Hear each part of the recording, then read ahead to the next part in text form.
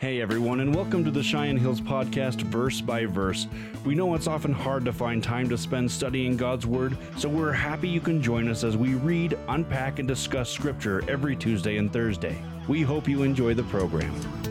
Across the street and around the world, Cheyenne Hills.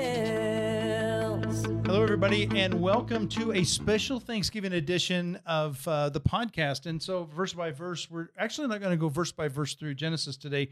We've all picked our favorite, not a favorite, a verse that had some Thanksgiving splashes in it. But before we get to that, I just want to talk about, everybody I've talked to, and it's even today, we've talked about it, cannot believe that Thanksgiving is tomorrow, right?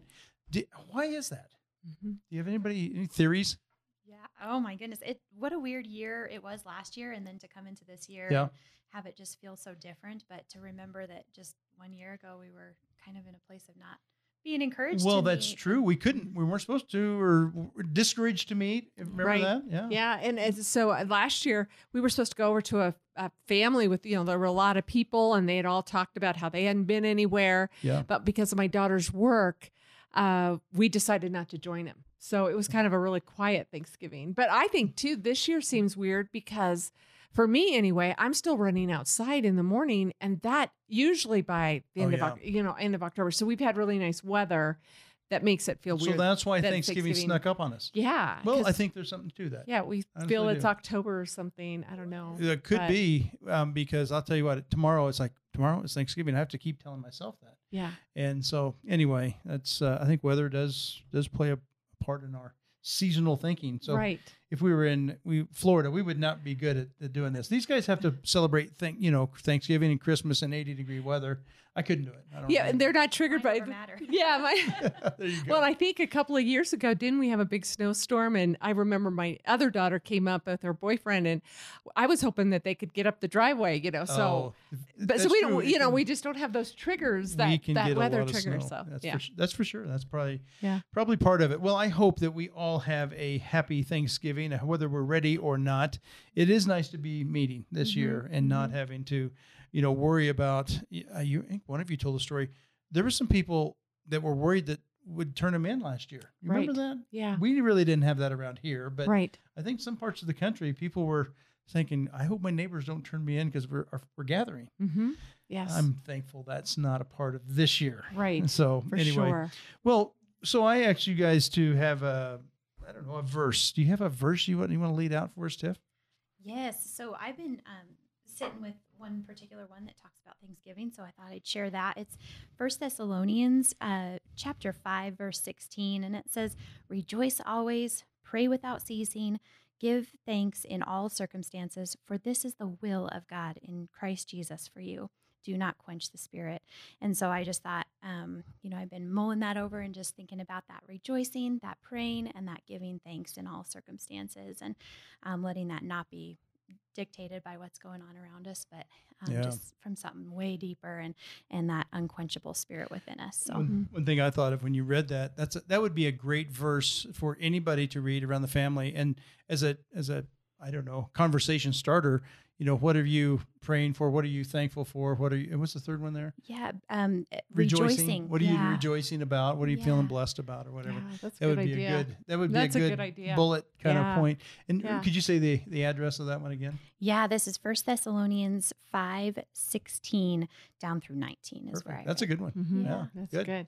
Very good. And you have one here up on your phone. Yeah. So one of my favorites is the Psalm 100. And I'm looking at verses 4 and 5. It says, "Enter into his gates with thanksgiving and with a thankful offering, and into his courts with praise. Be thankful and say so to him. Bless and affectionately praise his name. For the Lord is good. His mercy and loving kindness are everlasting. His faithfulness and truth endure to all generations." And I just love it because I don't know, to think of going before him and just being thankful that he's faithful. And I think, at this time of year, we like to look back and say, what are we thankful for? But here it just, it says that for all his truth endures to all generations. So to just think about the generations before us, or maybe the generations after us. I mean, it's powerful to think of his faithfulness to all of us. Great psalm. Yeah. Another great psalm to read, even Thanksgiving Day for someone. Psalm 100 is easy to remember. And you could actually sing the song, I bet, Renee. You probably know this. I've entered his gates in thanksgiving in my heart. That's what comes to my mind when I think of that. That's true. Yep, that's a great song. I was just listening to a conversation about the oldest person in the generations, kind of the grandpa, and how sitting at that table, you might have grandpa, parents, grandkids, but then that oldest person, whoever that may be, also probably has 3 or maybe even 4 generations above them in terms of stories and truth and memories and all that wealth of kind of their experiences and stuff. And they kind of just capture all those generations before. So that just kind of came to mind. Boy, that is really good. And, and you just saying that just triggered my brain because I think, something that conversation starters are talking about is just some of those generational, what was special about Thanksgiving, when I was a kid. And I remember, going to our grandparents' house. That was what we did for Thanksgiving. And we usually had a hunting trip involved with it. There was quail down where my family ranch or my grandfather's ranch was. And so we'd go quail hunting and then we'd come in and have this big Thanksgiving with all cousins and everything. And so those are good memories to even talk about. Yes. Yeah. To tell the stories and pass that down to those little minds, with the kids at the table. They love to hear, all the truths and all the, all the fun stuff. So good things, guys. Great. Yep. Well, I picked out a verse too. I'm going to break it up just a little bit. It says this, and this is in 2 Corinthians chapter 9. It says, remember this, whoever sows sparingly shall also reap sparingly. Whoever sows generously will also reap generously. Then I'm going to skip down to verse 9. That was actually verse 6. Skipping down to verse 9, then it says, as it is written, they have freely scattered their gifts to the poor. Their righteousness endures forever. Now he who supplies seed to the sower and bread for food will also supply and increase your store of seed and will enlarge your harvest of righteousness. You will be enriched in every way. Here's the part that I really like.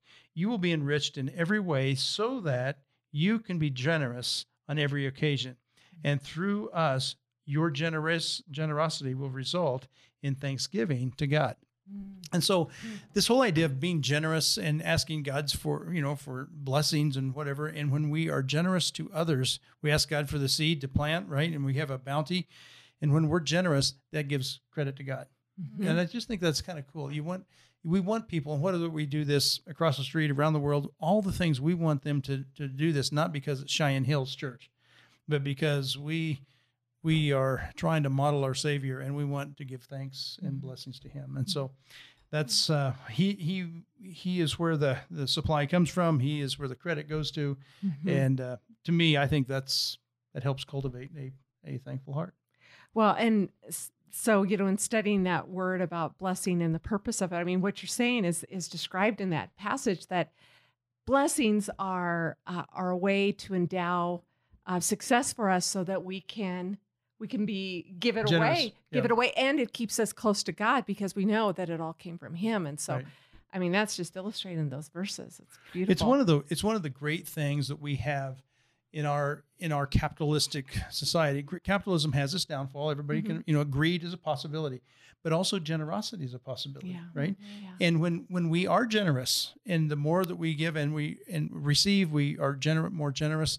That counts in glory somehow. And not only giving God glory, but it counts, I think, to our account to say we've been a generous person in our life.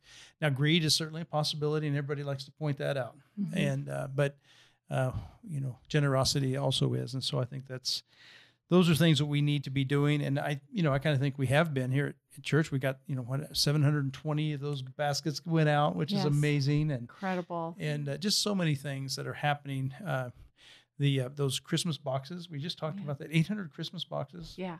It's just amazing. From our church. Yeah. To people. As a part of this massive, blessing to the kids around the world. So generous. It's kind of fun stuff. It makes you feel good to be a part of stuff like that. Right. And the truth is, I mean, we all know that when we're generous to other people, when we're generous, there's a certain joy. For sure. There's a joy. And so, I mean, it can be very catchy, whatever. You feel good when you give. You know that you're doing something that God wants you to do. So do you guys have any other comments about, I don't know, generosity? You know, when you were reading that passage, I was kind of reminded of something that I think it was my grandpa that taught it to me, but he had these really big hands. I remember when I was a kid, and it was just like, okay. So I'm just getting this picture of him. He used to say, you know, when you clench your hand up in a fist, and you know how much dirt, it was dirt or sand or whatever, how much could you hold in that clenched up fist, and you know, pour it out, and it's a little bit, but then you know, open up your hand and kind of make a cup and just have that open, and generosity and stuff like that. How much more can be mounted on that if you're willing to just kind of let it flow through your life and bless other people, and just have that posture of you know, open giving and stuff like that. So that's kind of that's very wonderful cool picture, and it's a wonderful truth, because I know your grandpa, and he was very generous, and he did have open hands when it comes to giving. So he didn't just tell you that, he modeled that.